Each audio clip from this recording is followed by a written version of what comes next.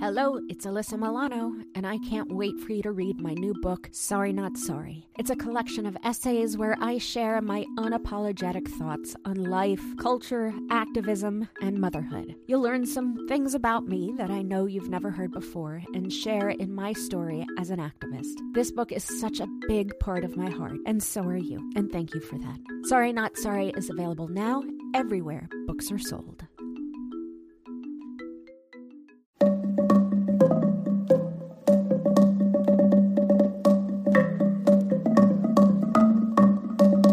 Hi, I'm Alyssa Milano, and this is Sorry Not Sorry.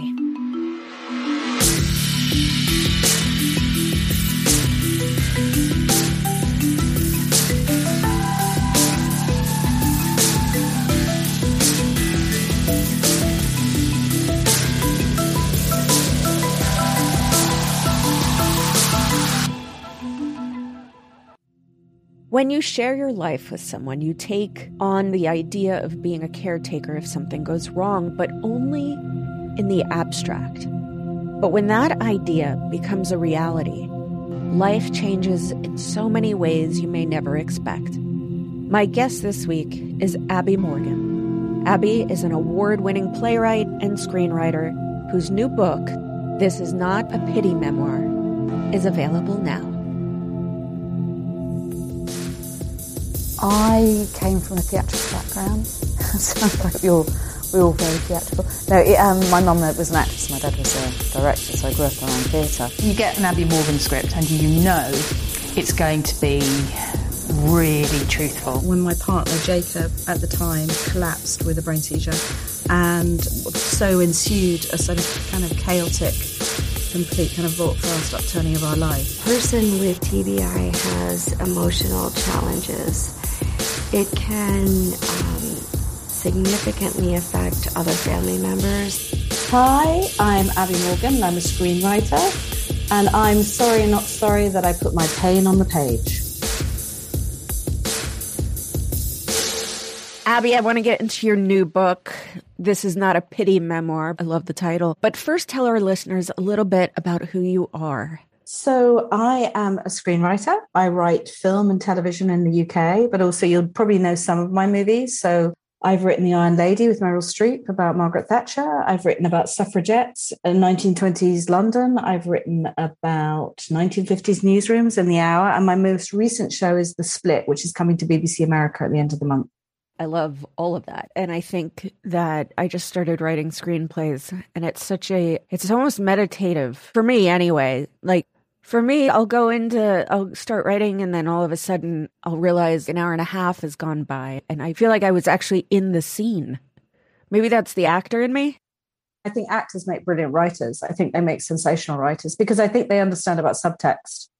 They understand that actually it's what you don't put on the page as much as what you do. And I think most of good screenwriting is stripping back actually and trusting in actors. You know, I come from actors. My parents are actors. So I grew up in the industry. So for me, I've always been amazed the way actors can channel and transform. So I try and keep my writing quite lean. That's really smart. And I'm sure that's why actors love to say your words, because it's interesting because I'll read scripts and I'll be like, God, did this writer ever just read this out loud or imagine an actor having to say this? But I think that's the actor in you because you can hear the bumps in the line. I think most actors are brilliant at transforming and channeling quite quickly, whereas a lot of writers aren't. And a lot of writers get their life from TV. So I think there is a truth in that. I always say actors are keepers of character. The actor will say, you know, you killed off my lover in episode 6, but in fact, in episode 3 of the other episode, you said I wasn't in love with them anymore. And so is that relevant? And so I really rely on actors to show the holes in the psychology. Because we live it. And I get so protective of these women that I play. Like really protective, where you're like, you feel like you're defending their honor. But I want to talk about your book. You open the book just before a major health crisis strikes Jacob. But you were already a decade into a life as a caretaker. Tell us about Jacob and about your life before his collapse. You know, in many ways, Jacob was diagnosed 10 years ago with multiple sclerosis, but he was very high functioning. He's an actor. The week he collapsed, which happened in June 2018, He collapsed with a brain seizure, but actually up until then, he'd been pretty amazing. We'd lived a very average life. We'd been together for nearly 18 years by then, and we had 2 teenagers. We live in North London. We're both very involved in our careers. We've got great families. In many ways, we looked at each other on a daily basis and said, wow, we're lucky. And Jacob was diagnosed with MS. And in fact, the MS we were very lucky with. It was relapsing, remitting. So obviously he had moments with it, but actually on the whole, he was pretty good. So the book opens on the morning of June 2018, where I was having a really normal day. I was about to go out and I was late for a deadline. Every writer, it was a Friday morning. Every writer knows that they promise a script on Friday and it'll never get there by Monday. And so I was doing all my usual routines. And then when I came back, our lives were transformed because I found Jake collapsed on the bathroom floor. And really, that was the moment when I realized life would never be the same again. It's dark and I'm pissed off. I've slept in the spare room again, so I'm in no mood for a chat. When I go in, I do my usual, is it your head again? Have you taken paracetamol? But not in a nice way, in a way that he and I know will communicate my fatigue and frustration. The spare room is also his office, with an expensive pull-down bed, meant for the occasional guest or my mother, not for a week now. A week I've slept in the spare room because I snore. I keep him awake with my snoring. Or, to be frank, he keeps me awake with his snoring, louder than mine. Though this is a point of dispute. A continual point of dispute. But for now, he's the one with the headache. I realized it pretty quickly, actually. Something radically had gone wrong. Why do you think you realized it so quickly? It's very weird. I think the adrenaline is a moment where life spins on its head. And I think we've all had those moments on a kind of minor level, maybe when you're driving and you see a little drama in the street, or you ever grazed against anything painful or violent or a mugging, whatever. You know that your life catapults somewhere else. And I think for me, when this happened with Jake, it was like I came in and he was lying on the bathroom floor, and very quickly he was repetitively talking. He was like, I said, are you okay? And he was like, what? And so I realized very quickly that there was a massive malfunction. So ensued, he was blue lit to hospital. And then it became very apparent within 2 weeks that something was going majorly wrong with him. And he had developed what is known as anti-NMDA receptor encephalitis, which is believed came as a result of a drug he was on for his MS. And unfortunately, that had triggered. And he was on an experimental drug. It was on the last phase of a drugs trial. And the belief is now that was the trigger that led to this kind of catastrophic medical crisis. And so, as I talk about in the book, it was, as actors and as a dramatist, as a screenwriter, I see everything through the prism of scenes and plot points and character. And very quickly, I think all of those kind of life-saving skills kicked in. And I found myself watching what was happening to us, to me personally, to Jacob, and to us as a family. Our tight unit, as in myself and my 2 teenagers, but also Jacob's family. I started to see it through the prism of a film, really, and through a prism of screenwriting. And in a weird way, I think it kind of saved me. I was just going to say that may have been beneficial. Yeah, I think it was, because if you've done a sort of 360 backflip, to have this sort of ticking metronome, to have these very instinctive skills in place that make you go, note that down, remember that, that's important, that's interesting. Remember what the doctor said, what's happened now? And also, Jacob developed anti-NMDA receptor encephalitis, is alternatively known as brain on fire. And it's a kind of global medical catastrophe and then brain inflammation that basically means that psychiatrically and psychotically you unravel. And so it was a very kind of vivid experience of watching Jake unravel. And I wasn't immune to the drama of it when it was happening. You do pinch yourself. You do kind of go, is this a movie? Is this really happening? Because I think most of life, I treasure and I enjoy normality now. I love life when it doesn't have too much drama in its day. And I think that's what's lucky about what we do as actors and as performers and as writers, is we get to experience drama, but it's other people's drama. It's other writers' imaginings. It's, at the time, I was writing for a long-running drama. So I was going and writing all of these kind of catastrophes in the lives of all my characters. So for it suddenly to happen to me and to Jacob and to our family, it was disorientating. And so I think I lent into my instinct as a writer and an observer of life. And I slowly started to write it down. And so the book has a very vivid, compulsive, certainly I think the first 100 pages, you're very in it, because I was constantly framing it as it was happening. Well, you narrate the event so clearly in the book and everything that comes along with that, the confusion and the panic and the denial that comes, with these emergencies. And I think that's a thing people are unprepared for. They just assume that they'll know exactly what to do and how to do it. Yeah, that's very true. And I think those mechanisms that you talk about, people talk about the surreal, the out of body, I'm living a nightmare. I think what we're talking about is altered states. And in those moments, if you do yoga, you draw on those skills, learn how to breathe. If there are things that keep your sanity, if you're a swimmer, if you're a runner, then I think those things also become your running partners. They're the things that you use to root yourself when life turns on its head. And what happened to us was after 2 weeks, it became apparent that Jacob needed to be placed in an induced coma because his body was seizuring so much that he didn't look like he was going to survive. So then there was silence. Then you have a very controlled form. So you have this velocity when someone collapses, but then you have this period of coma. And what's interesting is it's got a sedation and a stillness to it, but at the same time, it's incredibly active. But this time you're not doing anything. You just have to sit and observe. When Jake was awake, we were talking to him. We were trying to negotiate. We were trying to make sense of what was happening to him. We were trying to negotiate with doctors. But when he went into the coma, it wasn't like the movies where someone lies calmly in a bed. First things first, everything that happens in the real world, you hear, you're aware of, you know what's going on. But it goes through this weird, filter thing in your brain. And by filter, it's going through the drugs. And then it turns into something else once it, actually hits your consciousness. You sit at the end reading poetry to them or playing them their favorite song. In fact, you've got nurses doing physio. You've got doctors checking bloods. You've got family coming in.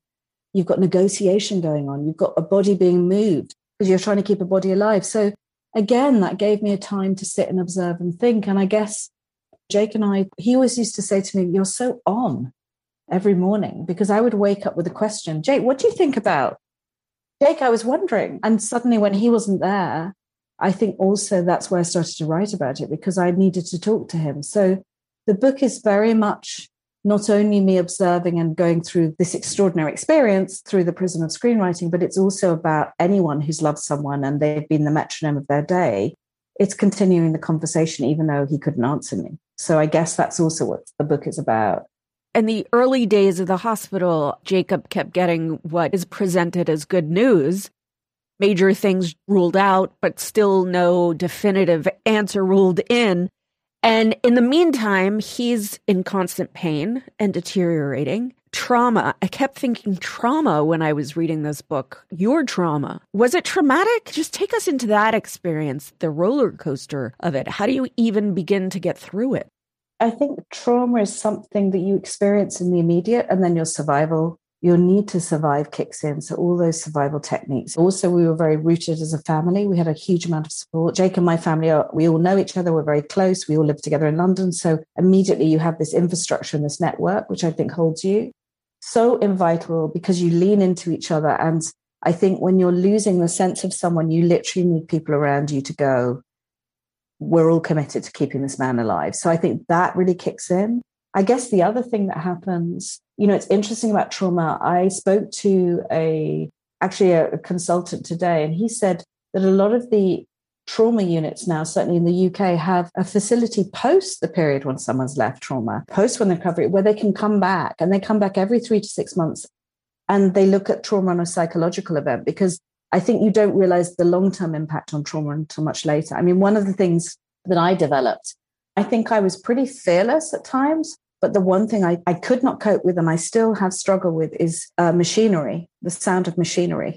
Because the other thing is the sound, the score of this movie, the score of this experience was the peeps and the whistles and the bells and the alarms and the breaths and the ventilators. It's this rhythm of music.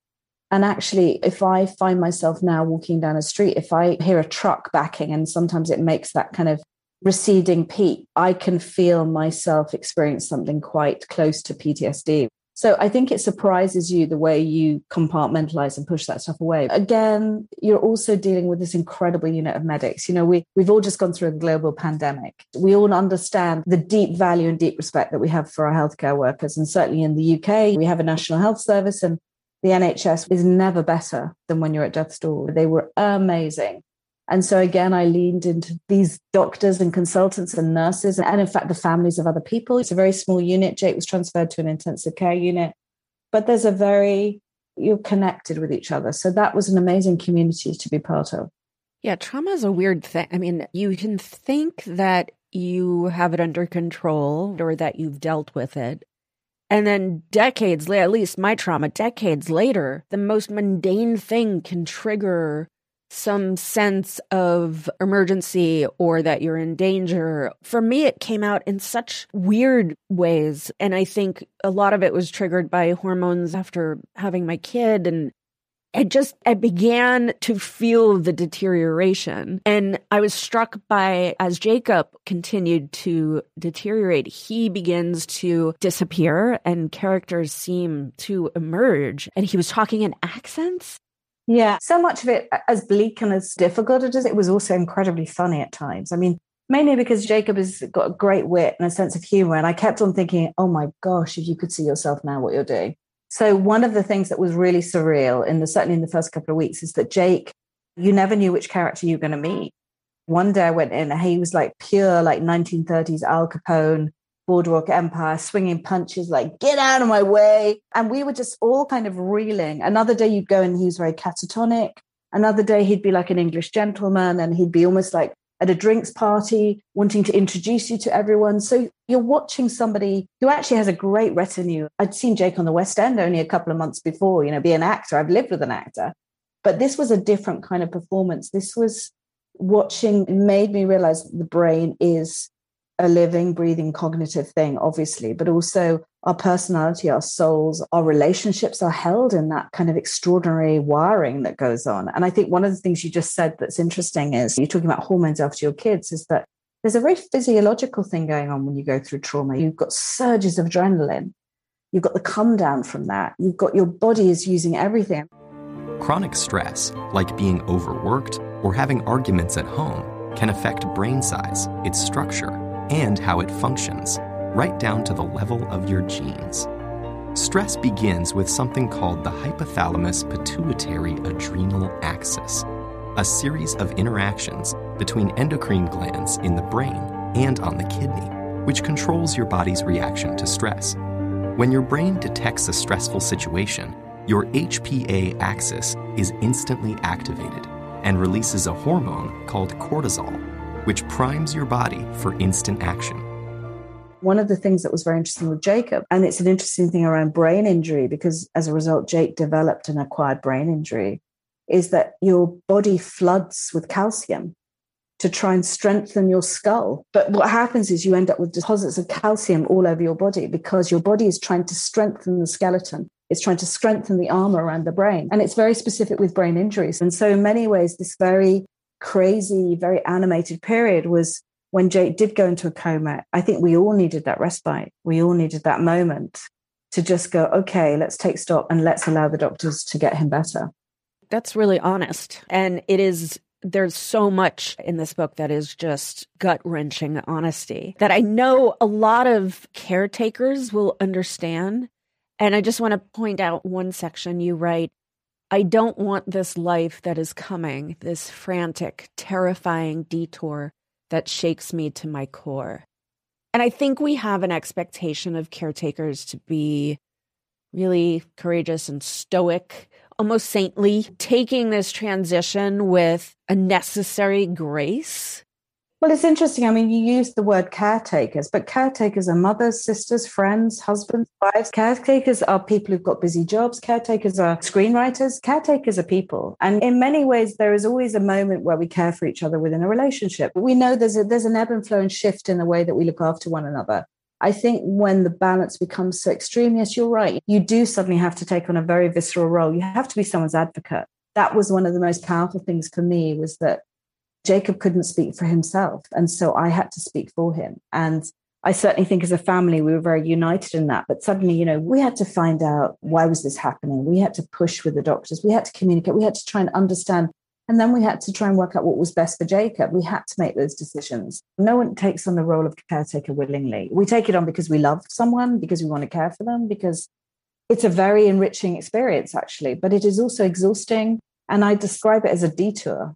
And it is a kind of detour from the kind of self-sufficiency of one's own life, the self-agency of one's own life, because for that period, you put your life to the side and you embrace and hold someone else. And I think if you love anyone deeply, be that for a friend or a parent or a lover or a husband or a child, we're all going to have to do that at some point in their life. And there's something, it's been an enriching experience. Perversely, the whole experience has been enriching, but also we could go on. The experience then had another layer, because when Jacob woke up, that was really when I started to realize that our lives were going to be very different. When he came out of the coma and when I had to go, okay, how's this now going to work? And have you figured that out? Because I feel like that would be always changing as well. When Jacob first woke up, he developed a really rare delusion called Capgras delusion, which it became apparent to us within the first few weeks that although he was very different, he's very changed, he's very silent, very quickly he was able to start to communicate, and that was amazing. But he was quiet, he was watchful, and clearly we weren't quite sure of the level of damage. But within the first couple of weeks, what did become apparent is that he was very welcoming of everybody except me. And I think it took until about Valentine's Day. So Jake woke at late January and it took about mid-February. And it was Valentine's Day and I had gone and bought him a really cheesy red cellophane blow-up balloon heart. And I was going to tie it in his bed and go, isn't that funny? And as soon as I arrived in the balloon, I just saw this look on his face and I tied it on his bed and I went, Happy Valentine's Day, honey. And the nurse had very sweetly brought all the families of the patients roses. And she said, Jacob, give your wife the rose. And he just looked at me and said, that's not my wife. One of two things happened. And one part of me went, well, yeah, he's kind of right because we weren't married at that time. So then you start bartering. Then you start saying, oh, yeah, no, he meant his partner. He meant his girlfriend. But actually, then within the first 2-3 days when he was challenged on it, he admitted he didn't know who I was. And when we actually said, okay, so who am I? He said, well, you're not Abby Morgan, is the way he referred to her. I said, where's Abby Morgan? He said, she's gone. She's got a new life with someone else. Then ensued this very extraordinary period where I had to really go, okay, how does this now work? Because, you know, we share a house. We have 2 teenage children. We have a house in Italy. Jacob worked within my company. We're so intertwined, our lives. How do I manage this? And really, once I'd got over the I am, no, you're not. Yes, I am. No, you're not. The kind of bickerer, I just started to fall into a role for him. Capgras syndrome is also known as Capgras delusion or imposter syndrome.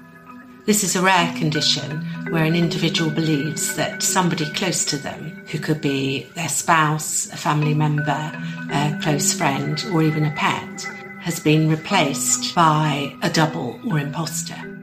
He very quickly decided that I must be working for the state. That was his big thing. So he just thought, you're working for the state. And we just latched onto that and went, okay, yeah, no, I'm working for the state. I've come to help you and your children. And so that's the way we fell into for the first few months. And Capgras is a delusion. It's the belief in imposters. And it often comes out of a traumatic brain injury. And usually with Jake, it's quite unusual for it to come out of an encephalitis, which is an acquired brain injury, which is what normally happens if you've had any kind of brain inflammation or a virus. And so it became very quickly, apparent that actually this was something very new for the doctors. So initially they were saying, look, let's work on the theory A, theory B, which is Jacob. Theory A, absolutely not your wife, absolutely not Abby Morgan. But theory B, we can never be 100% sure. So what if 99% she's not Abby? And there's just this 1% she could be. Can you deal with that? And the idea is that you build up every day another percentage. So eventually you tip it. But it just never worked with Jacob. He just was very adamant. I can't imagine what you went through at this point, but also you had children and you had to prepare them for the possibility of Jake dying, trying to help them endure at the same time you were trying to endure.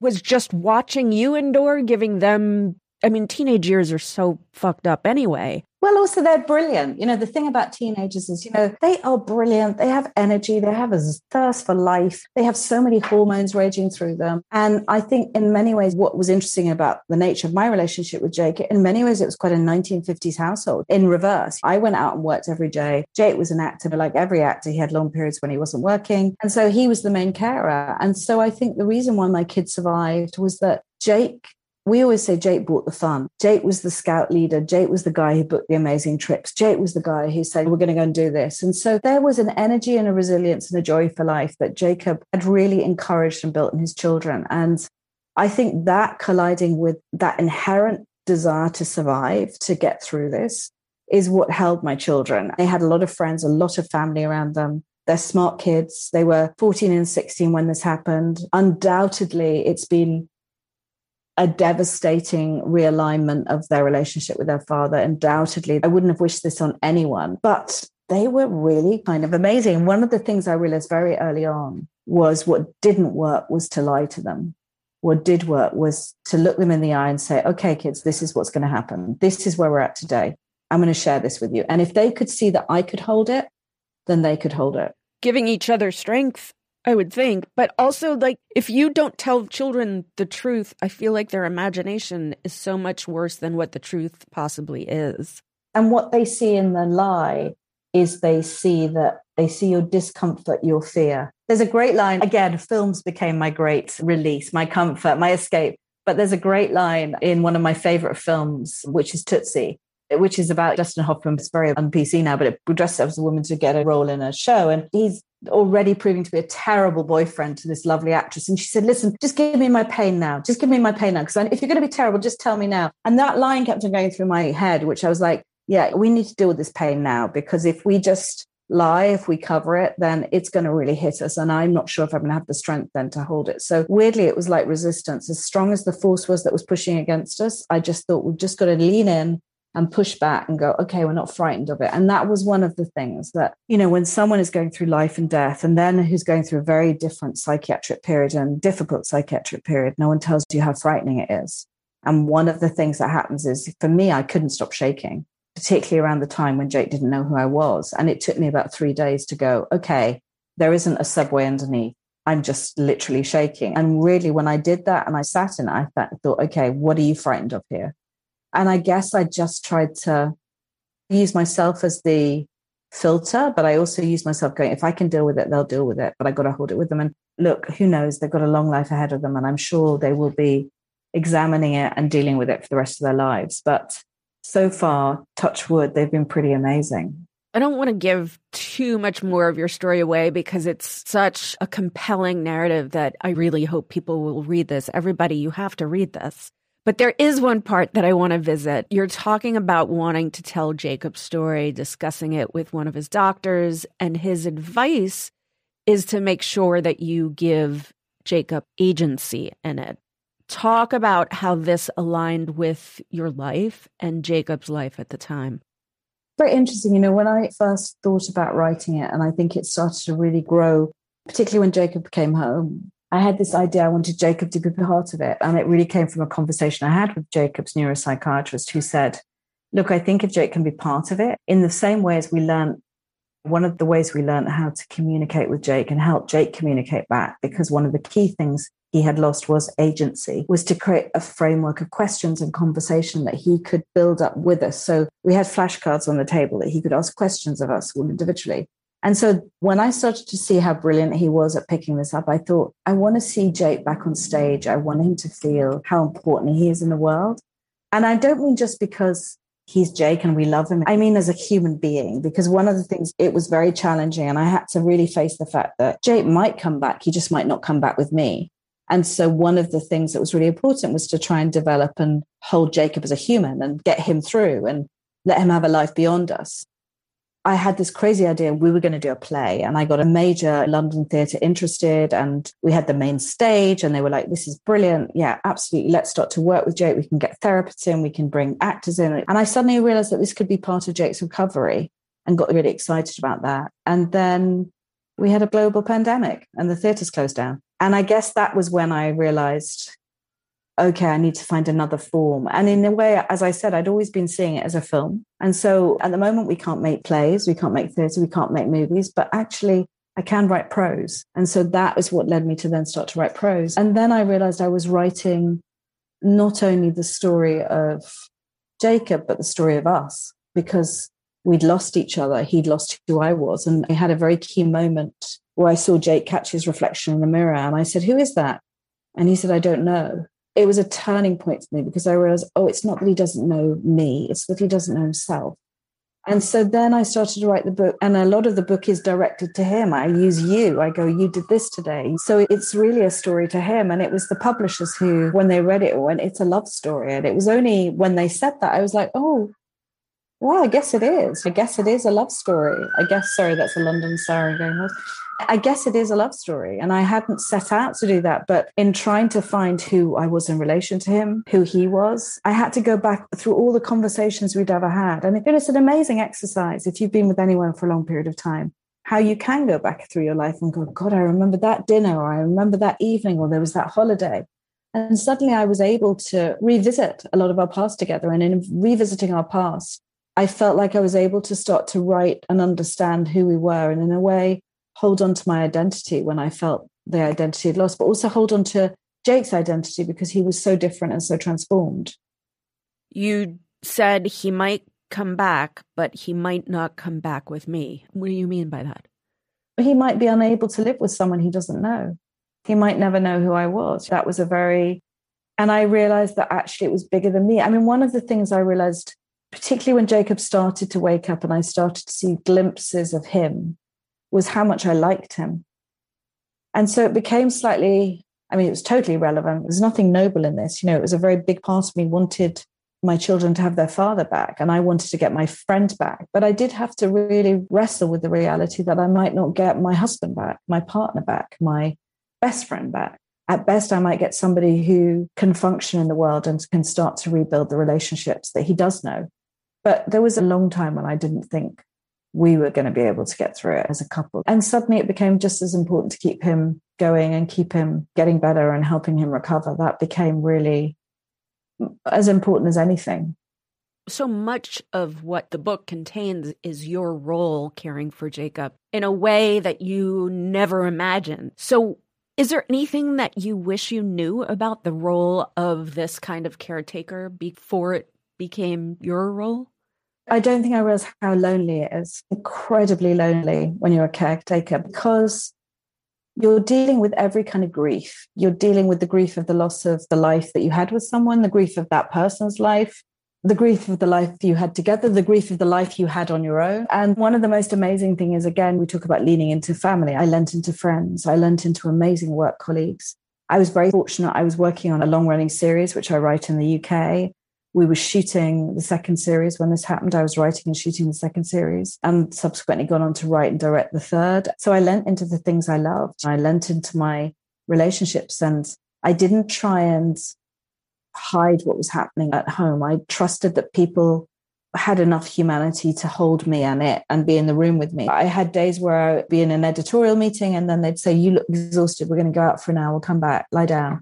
We'll bring you some lunch. I had days where I had to take really terrible calls, very touch and go with Jacob. And everyone was like, you go, it's okay. We'll edit this bit. Come back when you're ready. So it was just this amazing community. I mean, one of the things is, and it sounds like something you'd print on a T-shirt, but one of the things I didn't realize is that there is good in so many surprising places. There was the neighbor I didn't know who suddenly left a pie on my front porch. There was the teacher who I hardly spoke to who rang me. There were people I didn't know cared, and that was hugely important. But I think as a carer, you can be so isolated and you can be so alone, and it is so physically tiring. I was very fortunate. We employed carers to support and help Jacob. I was able to do that. And that was partly because I was able to go and write and do that Hollywood polish and that Hollywood rewrite for lots of money. But I was very also acutely aware of my privilege. And not everybody has that privilege. And certainly one of the things, I mean, it's something you deal with in the States already, with the need for private care.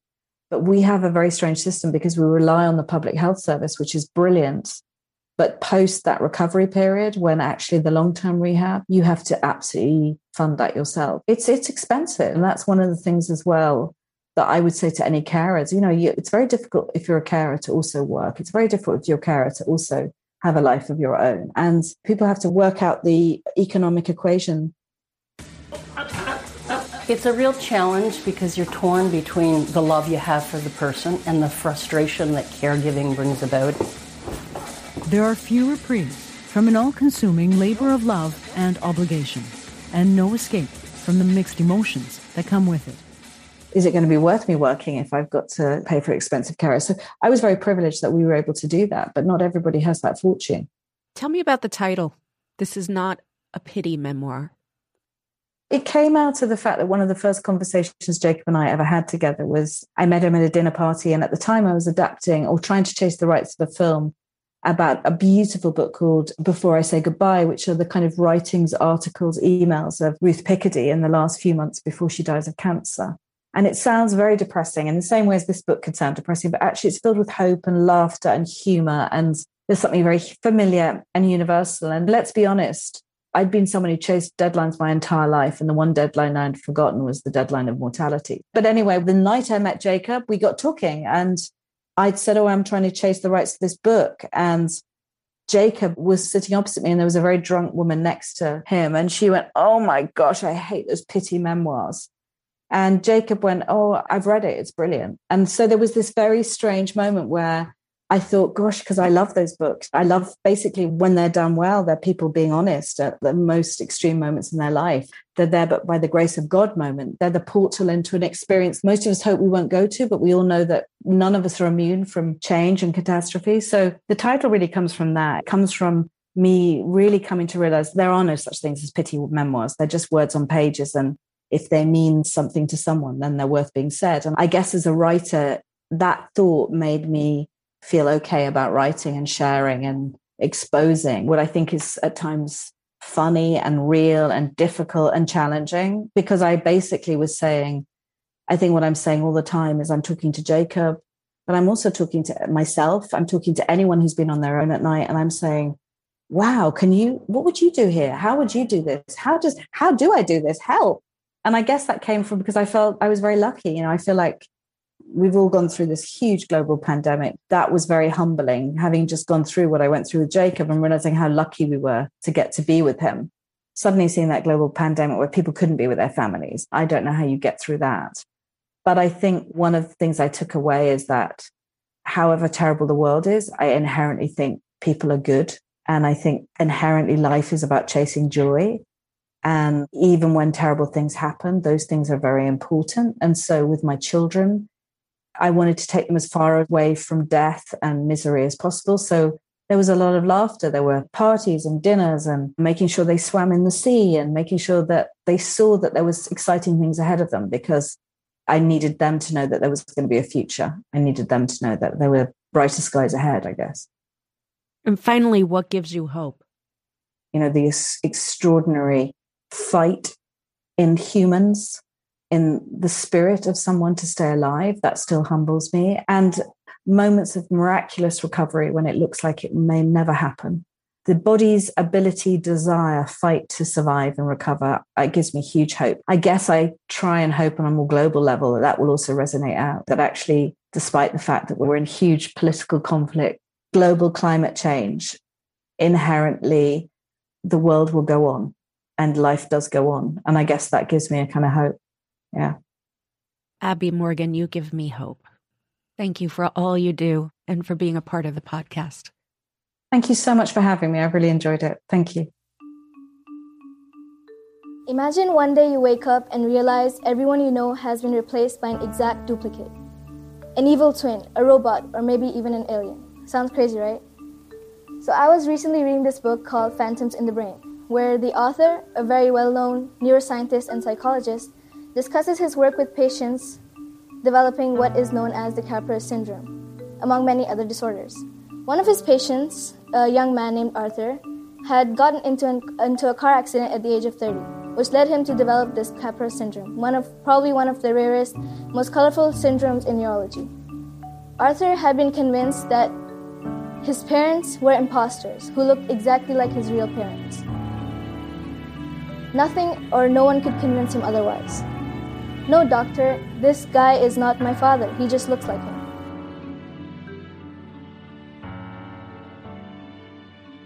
We so often show the world the light in our lives. We project optimism and happiness, hiding the hard parts, the rough edges, the failings.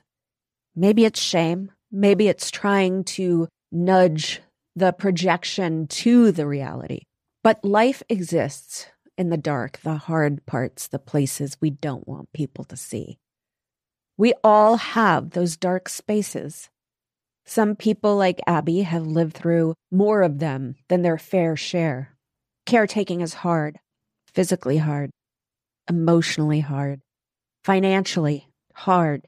As a caretaker, you're so often put in a position where you have to take care of everybody, answering questions from well-wishers that you don't really have the capacity to answer, keeping a brave face for family and friends, and hiding the hard parts of yourself from the person for whom you're caring. These are all burdens that the people you know and love who are caring for someone they love are carrying. Tread lightly around them. Make sure your interactions are about them, not about you. Don't add weight to what they are already holding. And don't force them to carry the mantle of hero. Mostly, they're just trying to get through the day. In short, let's take care of the caretakers instead of making them take care of us. Sorry Not Sorry is executive produced by Alyssa Milano. That's me.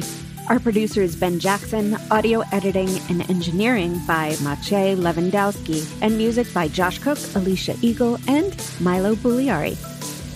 Don't forget to rate, review, and spread the word. Sorry, not sorry.